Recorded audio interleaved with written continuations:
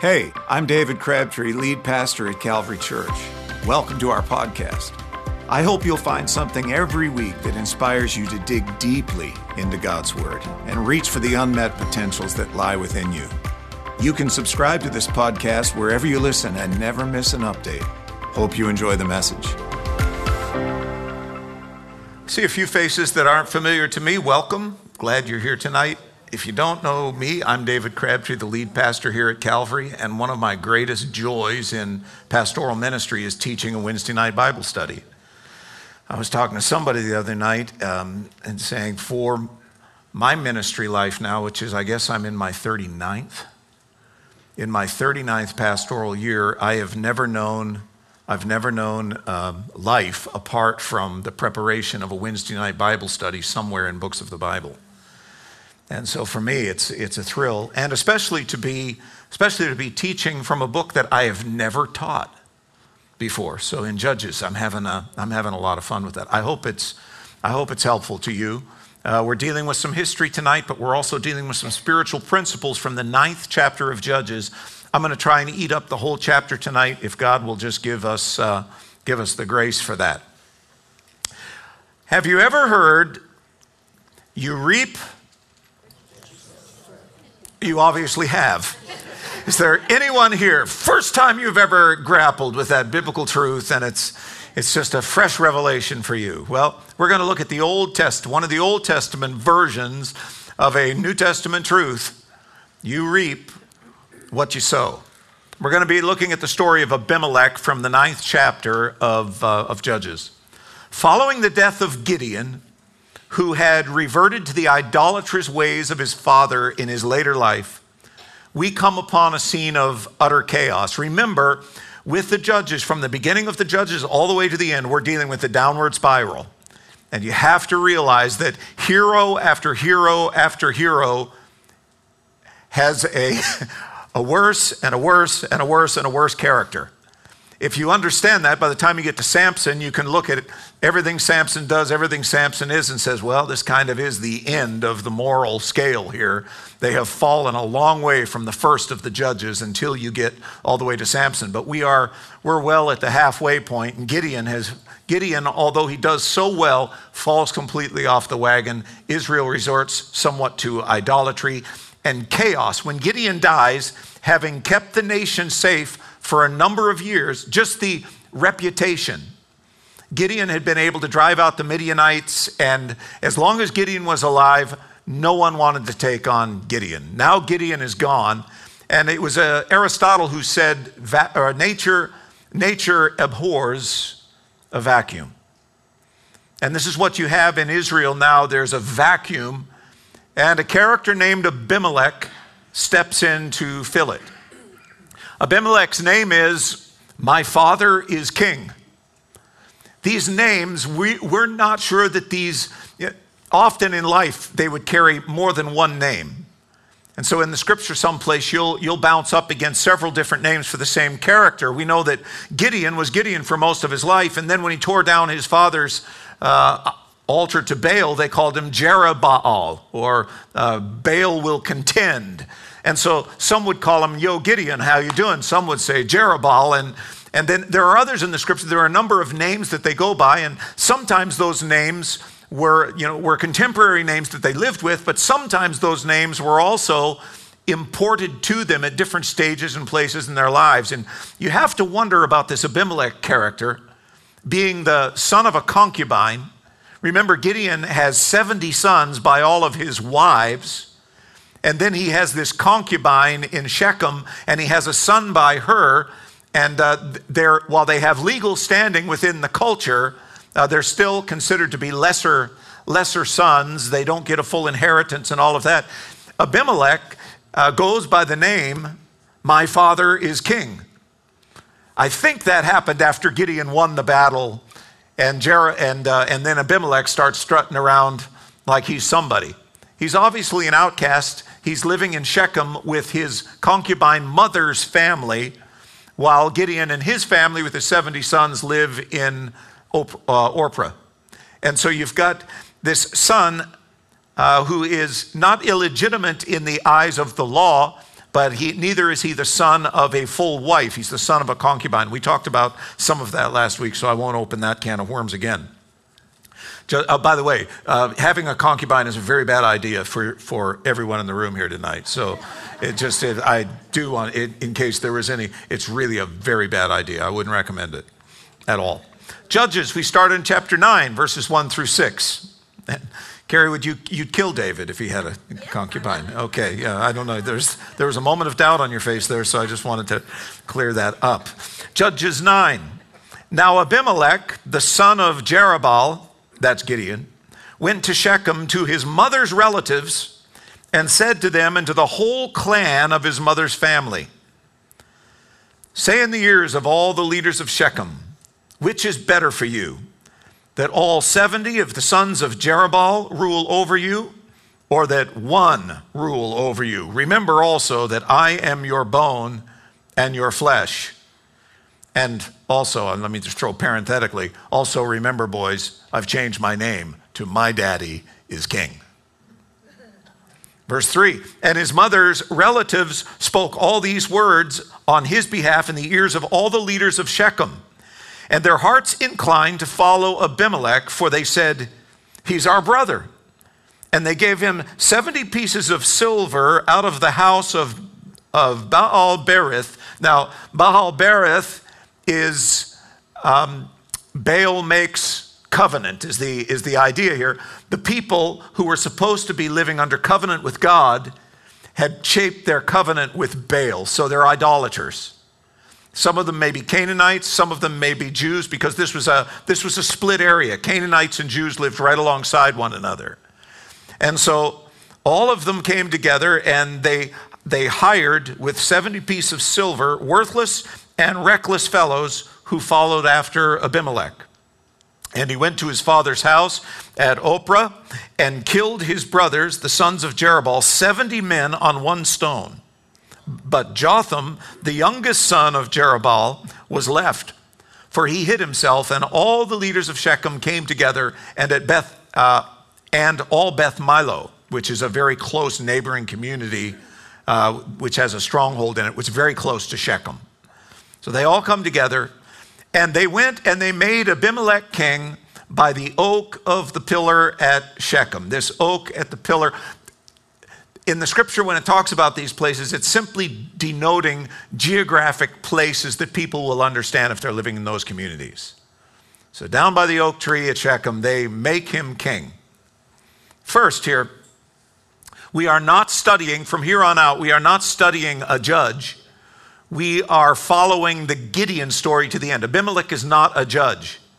He's a pretender king, we're going to see here in a minute, but he's not one of the judges. And so this is just the extension of and the finishing up of the Gideon story. He's the son of a concubine. She is from Ephraim, the tribe of Ephraim. And so on the map, you can see it. We pointed it out last week. Here's Ephraim. Jerusalem is down here about where my fist is. 30 miles north, you have Shechem. It's right in there are cuts all the way through here. Mount Gerizim is right here. Mount Ebal is here. And so it's in a valley. I'll show you in a minute. But then up there near Ophrah, this is where we think, as best we can guess, this is where Ophrah was. That's within the tribe of Manasseh. And so you've got the Ephraimites down here, and they're loyal to this half-son. And then you've got, up in Ophrah, you've got all of Gideon's 70 sons.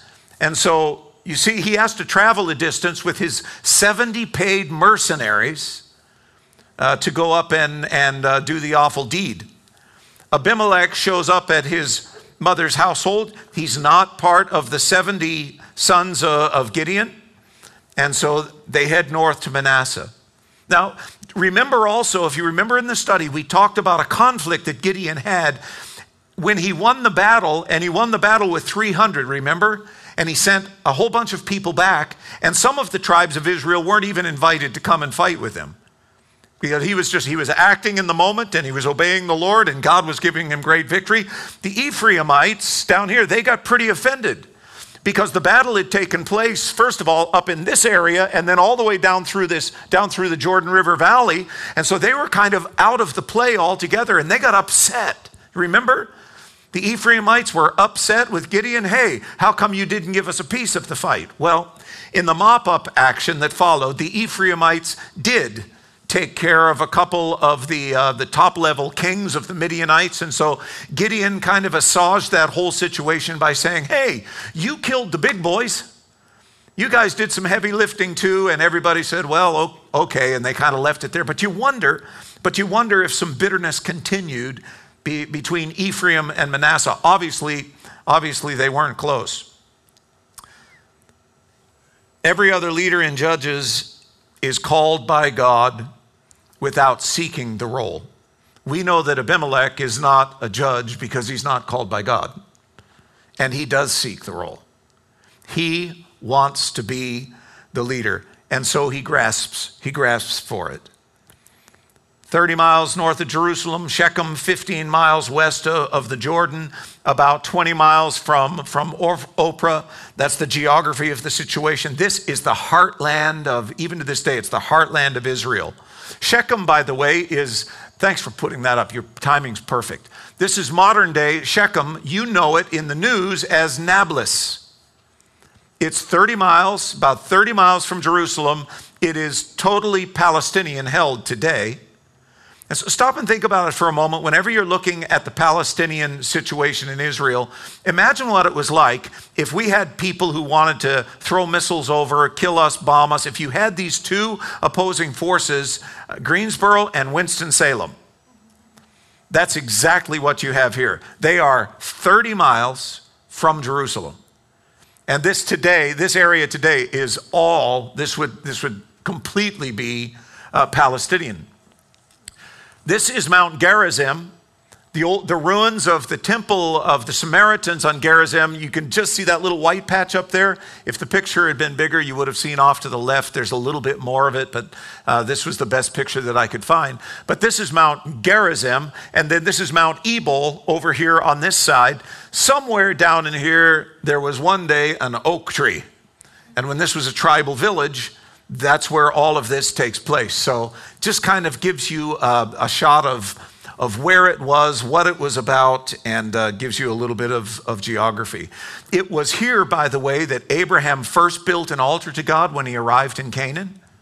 Shechem's a very important place in the scripture. Jacob had dealings in Shechem. Here too, Joshua had called all the tribes together for a great covenant renewal ceremony when Joshua brought the children of Israel into the land here at Shechem. It had been a place that was a jumping off point for many a conquest, and it lay on the southern end of the valley that separates Gerizim and Ebal. It's a place of huge significance in the Old Testament. So Gideon dies, there's no successor, and Abimelech makes his pitch. He approaches his countrymen. I'm your brother. Wouldn't you rather have me rule over you than the 70 sons of Gideon? Because we know that blood is thicker than water, right? Supposed to be.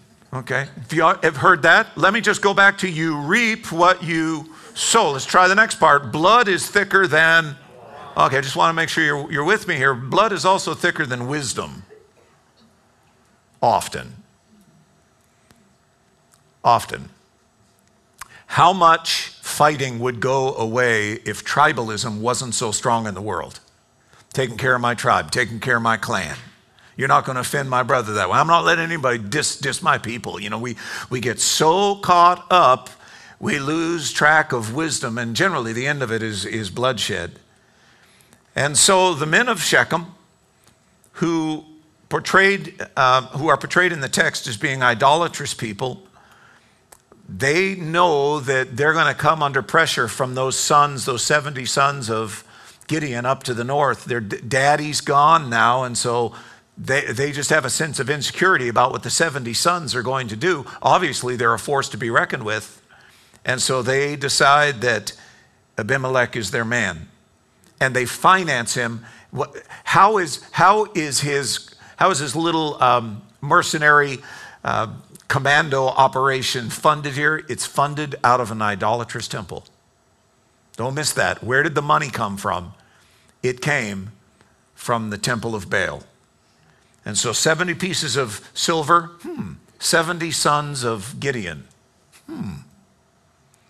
Makes you wonder that those mercenaries possibly were all hired for 1 or 2 pieces of silver, because 30 armed men against 70 unarmed men.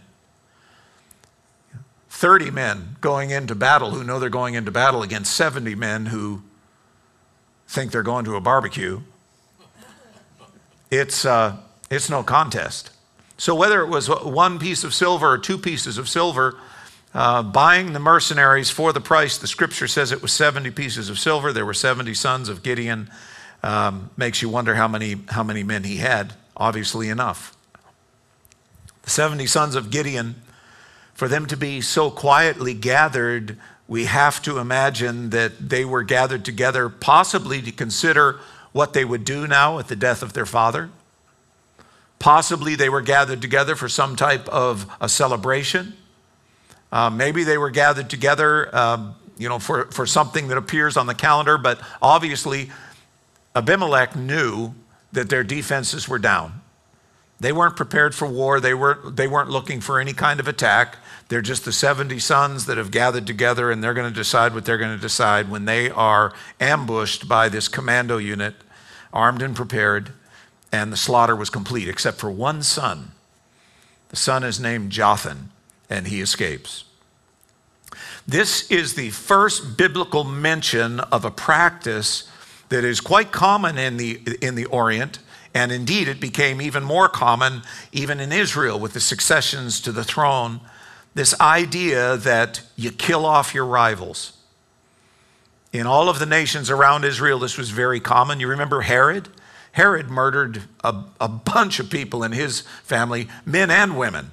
He found the women to be just as dangerous as the men, and he just took them out left and right. He had no conscience about killing sons and uncles and wives and former wives. He was pretty brutal. In that entire region, when you wanted to retain power, if you felt threatened by someone, you just took them out. By the way, this sounds to me very much like a political primary. Tonight in Vegas, I think the Dems are all out there on a stage in Las Vegas debating one another. I don't know if it's 5 or 7 of them or whatever, but they're all out there doing their thing. And I can tell you, I can read from my Bible exactly what they want to do. They want to Abimelech one another. They do. They want to take out their rivals. I guess Bloomberg's the latest one to step into their race, and so you better believe Bernie and the guys are going to have the long knives out tonight, and they're going to be looking to do whatever damage they can do tonight to take out or to weaken their rivals. And so we look at the Old Testament and we say, man, that is brutal stuff. All I have to do is look at CNN and say, man, that is brutal stuff. Abimelech murdered his brothers. He kills what Gideon saved. God raises Gideon up to save the children of Israel, and Abimelech, who is a Shechemite from Ephraim, he rises up and he kills the sons of Abraham. Gideon refused the offer of kingship. Abimelech seizes it. He's declared king by his own clan near Shechem. So in effect, he is the only king, the only ruler among the tribes of Israel, but he was never really the king of Israel. People in the region looked to him, but at best, he was a regional king, a city king, not much more than that, because Israel had no king. And whenever Israel records her royal line, whenever Israel records the royal line, they'll start telling the story at Saul, not Abimelech. He does not appear on the radar screen of their history anywhere as a legitimate king. So he's nowhere celebrated either. He's considered to be a tyrant. So let's go back to the text.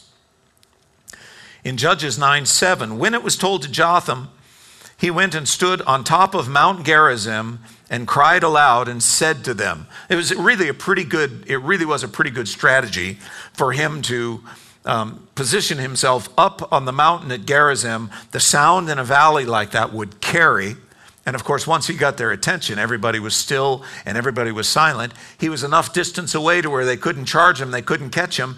And if you can run up over the top of the mountain, you can disappear in so many different ways. Jotham had his escape plan all put together, but he had this opportunity to shout and then address all of the people. He cried aloud and said, "Listen to me, you leaders of Shechem, that God may listen to you." And now he offers an Old Testament parable. He said, the trees went out to anoint a king over them, and they said to the olive tree, "Reign over us." But the olive tree said, "Shall I leave my abundance by which gods and men are honored and go hold sway over the trees?" And the tree said to the fig tree, "Come and reign over us." But the fig tree said to them, "Shall I leave my sweetness and my good fruit and go hold sway over the trees?" The tree said to the vine, "You come and reign over us." But the vine said, "Shall I leave my wine that cheers God and men and go hold sway over the trees?" Then all the trees said to the bramble, this is the thistle, it's a thorn bush, "You come reign over us." And the bramble said to the trees, "If in good faith you are anointing me king over you, then come and take refuge in my shade. But if not, let fire come out of the bramble and devour the cedars of Lebanon. Now therefore, if you acted in good faith and integrity when you made Abimelech king, and if you have dealt well with Jerubbaal and his house, or have done to him as his deeds deserved, for my father fought for you and risked his life and delivered you from the hands of Midian, and you have risen up against my father's house this day and have killed his sons, 70 men on one stone, and have made Abimelech, the son of his female servant, king over the leaders of Shechem, because he's your relative. If you then have acted in good faith and integrity with Jerubbaal and with his house to this day, then rejoice in Abimelech, and let him also rejoice in you. But if not," now let's pause for a moment. Just a moment ago said, if let fire come out of Abimelech and devour even the cedars of Lebanon. That's one side of the equation. Now he says, but if not, let fire come out of Abimelech and devour the leaders of Shechem and Beth Milo, and let fire come out from the leaders of Shechem and from Beth Milo and devour Abimelech. And Jotham ran away and fled and went to Beer and lived there because of Abimelech, his brother. This is a prophetic parable. Jotham was the youngest son of Gideon, the only one to escape from Abimelech. Jotham spoils Abimelech's great moment. He's being anointed to be king, and Jotham stands up on the hill and just goes, "Hey!" Messes up the whole thing, and then utters this prophetic parable that's kind of ominous, isn't it? I mean, the kingmakers are all assembled at the oak of the pillar, and they're going to make this meeting a success in Shechem. And now there's this dark prophecy. Jotham is recognized, by the way, nowhere in the scripture as a prophet of God, but perhaps he was God-fearing. He was certainly used of God in this hour. The parable of the trees is built around 3 trees of great value in Israel and a scrubby bush of no value whatsoever. That's how the parable works. And so you've got 3 noble trees. And Jotham, when he lays the parable out, says they were trying to decide who was going to be king, and there were several that were noble, and they didn't want it.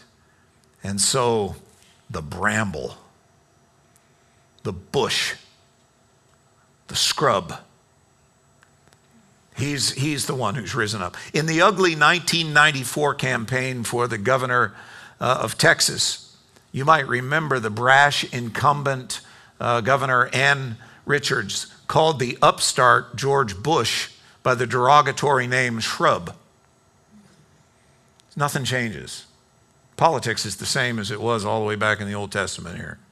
Even look at the parable. You got a shrub. He's not a tree. He's a shrub. That was the insult. And then, by the way, she ended up getting beaten 53 to 45% in the election. Didn't work very well. Looks like Jotham He's going down the same line. He says, in effect, it looks to me like you've chosen a shrub to rule over the great trees of Israel. The parable points out the inferior nature of Abimelech's character and probably even the circumstances of his birth. The olive, the fig, and the grape are polled as to who would be king. They all refuse, owing to the fact that they have something of value that they produce. That's at the very core of their addiction, of their existence. The bramble doesn't produce anything. But the trees say to the bramble, you rule over us. Shechem was a mixed city, Jews and Canaanites, and the elders of the city would have included possibly a few God-fearers, maybe, but mostly idolaters. So Jotham points out that shockingly, even the true sons of Abraham have asked, some of them, Abraham's own sons, have asked Abimelech, the shrub, to be their king. And verse 15, and the bramble said to the trees, if in good faith you are anointing me to be king over you, then come and take refuge in my shade. But if not, let fire come out of the bramble and devour the cedars of Lebanon. Now remember, we're dealing with parables, so you've got to step into the story to unpack it. Being men of their time, the Shechemites would have seen Jotham's parody quite clearly. You see, for the vine and for the olive and what was the first one? And the fig. The second one was fig. For these trees to hide in the shade of the bramble, those trees would have to be shrunken. They would have to make themselves small. They would really have to lower themselves. Jotham is saying, look at who you've crawled into bed with. Abimelech says, serve me, or fire will come out of the bramble and devour even the cedars of Lebanon. Jotham was saying, this guy is dangerous. He's dangerous, and fire's going to come out of him. Then Jotham says to the men of Shechem, if you've dealt with Gideon's household with integrity by making Abimelech king, throw a big party and celebrate, good. But if not, let fire come out from the men of Shechem and Beth Milo, the plotters, and devour Abimelech. Of course, neither Abimelech nor the city elders had acted in good faith. And so what is Jotham saying in this whole parable? He's saying, you guys deserve one another. And you're going to devour one another. People get lost in this little parable, but it's that simple. Abimelech, fire's going to come out of you, and it's going to devour these Shechemites. And Shechemites, fire's going to come out of you, and it's going to devour Abimelech. What is Jotham saying? My father will ultimately be vindicated. There will be justice, because what you reap, what you sow, you reap. Behind this is the image of the 70 sons of Gideon, slain, unarmed. And now Jotham is saying, because when he sets it up, he's saying, if there's been any integrity. Well, there hasn't been any integrity. So if there hasn't been integrity, he says it's going to be a fire show and you're going to devour one another. And so it goes. So it goes. Abimelech ruled over Israel 3 years. And God sent an evil spirit between Abimelech and the leaders of Shechem, and the leaders of Shechem dealt treacherously with Abimelech. Second place in Scripture that we have this disturbing, an evil spirit from the Lord. I've seen people just turn themselves in pretzels trying to get around this. Do you want to know what it means? It means that God allowed an evil spirit, even dispatched under his absolute authority, an evil spirit to make a mess of this unholy alliance. The Bible says that he's a God who rides the dark clouds and chariots. The God, Isaiah says, who can cause calamity, My theology has no problem whatsoever with God, who in the book of Job, you see Satan having to make his appearance before God, and there's this conversation, and God says, you can go this far and you can go no further. What's happened here? Well, this guy has given himself over to evil, and so God says, okay, you've given yourself over to evil. I'm going to withdraw my hand and just allow evil to take its course. Can you imagine what would happen if God gave the enemy complete freedom to do whatever he wanted over us or anyone else? We look at what happened to Job and we go, blah, blah, blah, blah.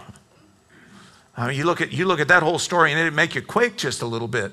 But in this situation, there is no evil in the Lord. So it's not saying that God has an evil spirit that he sent out. It simply means that God allowed a satanic power to go to work to bring justice, in this treacherous circumstance and situation. You don't see this often in the scripture. You know where it appears the other time? Evil spirit from the Lord. Do you remember that somewhere else? Saul.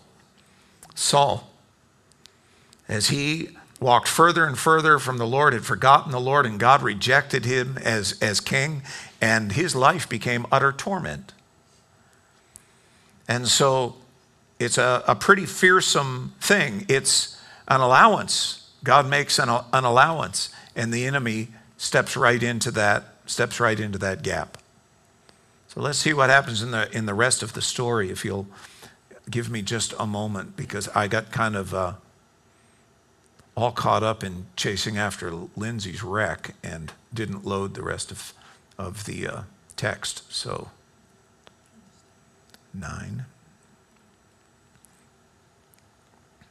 So let's pick up at 22. We're going to read through it. It won't be on the screen. I lost my opportunity to upload it all. Abimelech ruled over Israel 3 years, and God sent an evil spirit between Abimelech and the leaders of Shechem. And the leaders of Shechem dealt treacherously with Abimelech, that the violence done to the 70 sons of Jerubbaal might come, and their blood be laid on Abimelech, their brother, who killed them, and on the men of Shechem, who strengthened his hands to kill his brothers. And the leaders of Shechem put men in ambush against him on the mountaintops, and they robbed all who passed by them along the way, and it was told to Abimelech. So what's happened? The very guys who gave Abimelech the money to go kill his brothers have a falling out with Abimelech, and now the men of Shechem are saying, we're going to do what we want. Sending the robbers up, they've basically just gone up to the highway. It used to be called the King's Highway, the highway that ran along the ridge of Israel that took you all the way from Jerusalem up into the Jezreel Valley. They basically went up. They didn't build a toll booth, but they allowed robbers to go up there and just clean up on people who were going from north to south on that inland route. And so they said, we don't care what Abimelech says. We're going to do our own thing. And so now Abimelech and the Shechemites, who were once allies, are at each other's throats. Remember what we said just a moment ago, what the evil spirit from the Lord was going to allow? Fire to come out of Abimelech and fire to come out of the Shechemites, and they would ultimately destroy one another. Well, it gets a little bit more complex. And Gaal, the son of Ebed, he's a Canaanite. He's not one of the children of Israel. Moved into Shechem with his relatives, and the leaders of Shechem put confidence in him. These leaders of Shechem can't decide which horse to ride. They had chosen Abimelech, and after 3 years they were frustrated with Abimelech, and as they're trying to pull away from Abimelech, and they're wreaking havoc in their own area, making money on people who are traversing the area, this other guy moves in, this Canaanite moves in, and the people of Shechem say, you're a strong man, we'll follow you. And they went out in the field and gathered the grapes from their vineyards and trod them and held a festival, went into the house of their God and ate and drank and reviled Abimelech. And Gaal, the son of Ebed, said, who is Abimelech? And who are we of Shechem that we should serve him? Now, Gaal wasn't even from Shechem. But when you get a drunken party going, people say all kinds of stuff. Right? And Gaal, the son of Ebed, said, who is Abimelech, and who are we of Shechem that we should serve him? Is he not the son of Jerubbaal? And is not Zebul his officer? Serve the men of Hamor, the father of Shechem, but why should we serve him? Would that his people were under my hand. I would remove Abimelech. I would say to Abimelech, increase your army and come out. So now the newcomer to Shechem, he's talking big. He's saying, let's just send a message and tell him to come down and fight. Me and the boys will take care of him. When Zebul, who's the ruler of the city, that's Shechem, when he heard the words of Gaal, the son of Ebed, his anger was kindled. Wait a minute. Zebul here, he is at odds with Abimelech. That separation has already taken place. But when this Gaal character moves into town and starts talking big, he says, we had it better under Abimelech. And so he switches horses again. When Zebul, the ruler of the city, heard the words of Gaal, the son of Ebed, his anger was kindled. He sent messengers to Abimelech secretly, saying, behold, Gaal, the son of Ebed, and his relatives have come to Shechem. They're stirring up the city against you. Now, therefore, go by night, you and the people who are with you, and set an ambush in the field. Then in the morning, as soon as the sun is up, rise early and rush upon the city. And when he and the people who are with you come out against you, you may do to them as your hand finds to do. Zebul's playing both sides here. So Abimelech and all his men who were with him rose up by night and set an ambush against Shechem in 4 companies. And Gaal, the son of Ebed, went out and stood at the entrance of the gate of the city. And Abimelech and the people who were with him rose from the ambush. And when Gaal saw the people, he said to Zebul, at the gate, they're at the gate of the city now, look, people are coming down from the mountaintops. And Zebul said to him, you mistake. The shadows of the mountain for men. You see what's happening here? You know, the big mouth has just moved into town, turns to the ruler of the city that's now switched horses again, and he says, I think those guys are advancing against us. And he says, your eyes are playing tricks with you. It's just the shadows in the mountain. Don't worry about it. Gaal spoke again and said, look, people are coming down from the center of the land. One company is coming from the direction of the diviner's oak. Then Zebul said to him, now wait, what's happened is now the ambush has advanced upon the city to such a place that Big Mouth is in trouble now. He hasn't got his troops where they need to be. They're not outside the city. They're not in fighting form. They're really not ready. And the enemy has advanced so far. Now he's in trouble. Zebul knows it. He knows it. And Zebul says, where is your mouth now? You who said, who is Abimelech that we should serve him? Are not these the people whom you despised? Go out now and fight with them. And Gaal went out at the head of the leaders of Shechem and fought with Abimelech. And Abimelech chased him, and he fled before him. Many fell wounded up to the entrance of the gate. And Abimelech lived at Ormah, and Zebul drove out Gaal and his relatives, so they could not dwell in Shechem. So on that first day, you know, the big mouth guy that's moved in, he's been pretty much dealt with. But now it goes on. Remember, it said fire was going to come out of Shechem and devour Abimelech, and fire would come out of Abimelech and devour Shechem. On the following day, the people went out into the field, and Abimelech was told, and he decides to go back and finish the job. He took his people, divided them into 3 companies, set an ambush in the fields, and he looked and saw the people, these would be Shechemites, coming out of the city. He rose against them and killed them. Abimelech and the company that was with him rushed forward, stood at the gate, at the entrance of the gate of the city, while the 2 companies rushed upon all who were in the field and killed them. And Abimelech fought against the city all that day, captured the city, killed the people who were in it, razed the city, and sowed it with salt. This is basically a symbolic act saying nothing will ever be built here again. When all the leaders of the tower of Shechem heard of it, they entered the stronghold of the house of El-Berith. Now, what's going on here? The leaders of the city see Shechem is falling. Big Mouth is gone. He's been dealt with. He's history. And now Abimelech has come back. We wanted him to drive off the bad boy, but now Abimelech has come back, and he's going to want his pound of flesh. So they take to the tower. The leaders take to the tower, but it's the tower that's been built to the god Baal. And so they run to the stronghold of Baal, thinking that they'll be safe there. Abimelech was told that the leaders of the tower of Shechem were gathered together, and Abimelech went up to Mount Zalmon, he and all the people who were with him. Abimelech took an axe in his hand, cut down a bundle of brushwood, and took it with him and laid it on his shoulder, said to the men who were with him, "What you have seen me do, hurry and do as I have done." So every one of the people cut his bundle and followed Abimelech, put it against the stronghold, and they set the stronghold on fire over them, so that all the people in the tower of Shechem also died, about 1,000 men and women.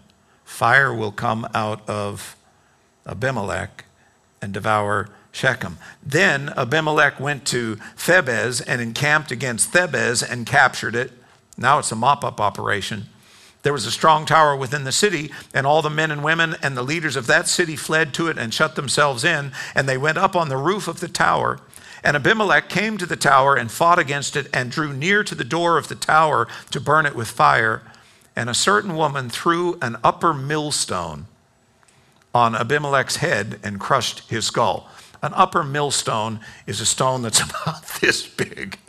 It's got a little square hole in the middle where it fits on a pestle where they can turn it. But an upper millstone, the millstones can be like this big, but the upper millstone's about this big. And so a woman's at the top of the tower. She sees Abimelech down there. He's getting ready to set fire to the tower, and she drops a rock on his head. That's what happened. Certain woman threw an upper millstone on Abimelech's head and crushed his skull. Then he called quickly to the young man, his armor bearer, and said to him, "Draw your sword and kill me, lest they say." And by the way, this is a scripture every man in this room should memorize. "Draw your sword and kill me, lest they say to me, a woman killed him." And the young man thrust him through, and he died. And when the men of Israel saw that Abimelech was dead, everyone departed to his home. Thus God returned the evil of Abimelech, which he had committed against his father in killing his 70 brothers. And God also made all the evil of the men of Shechem return on their heads, and upon them came the curse of Jotham, the son of Jerubbaal. That's where the story winds up. That's where it ends for the whole saga of Gideon, the judge Gideon. But the Abimelech story is this powerful lesson that says, be careful how you live. Be careful about your alliances and your allegiances. And if you're not going to walk in integrity, we live in a world, an evil world, where we will utterly devour one another. If you look at the history of the world and you wonder, why is it that we can't stay out of war? If we're such highly evolved creatures, if we've really risen up through all of these years to achieve something, why is it that we have just come out of the most bloody century the world has ever known, and there is no abating the bloodshed? There's no putting an end to it in sight. Why is it that we devour one another? When we look to the Judges, we see a very, very clear truth. Where God is truly not king, there is no peace. Can't have peace without the Prince of Peace. Ultimately, men will turn on one another and devour one another. You look around the world and you say, we just seem to be getting more and more hostile. Whatever happened to civility will not happen. It will not happen unless we are living under the rule of a righteous king. It's the fallen nature of man to pull out the Abimelech card. And fire goes out from one and devours the other, and fire goes out from another and devours the other, and it's exhausting. And it just will not cease. I don't know about you. I am looking forward to that day. And it's a day in my future. It's guaranteed for me. I'm going to see it, where men will study war no more. Amen. where the righteousness of Christ rules and reigns. Amen.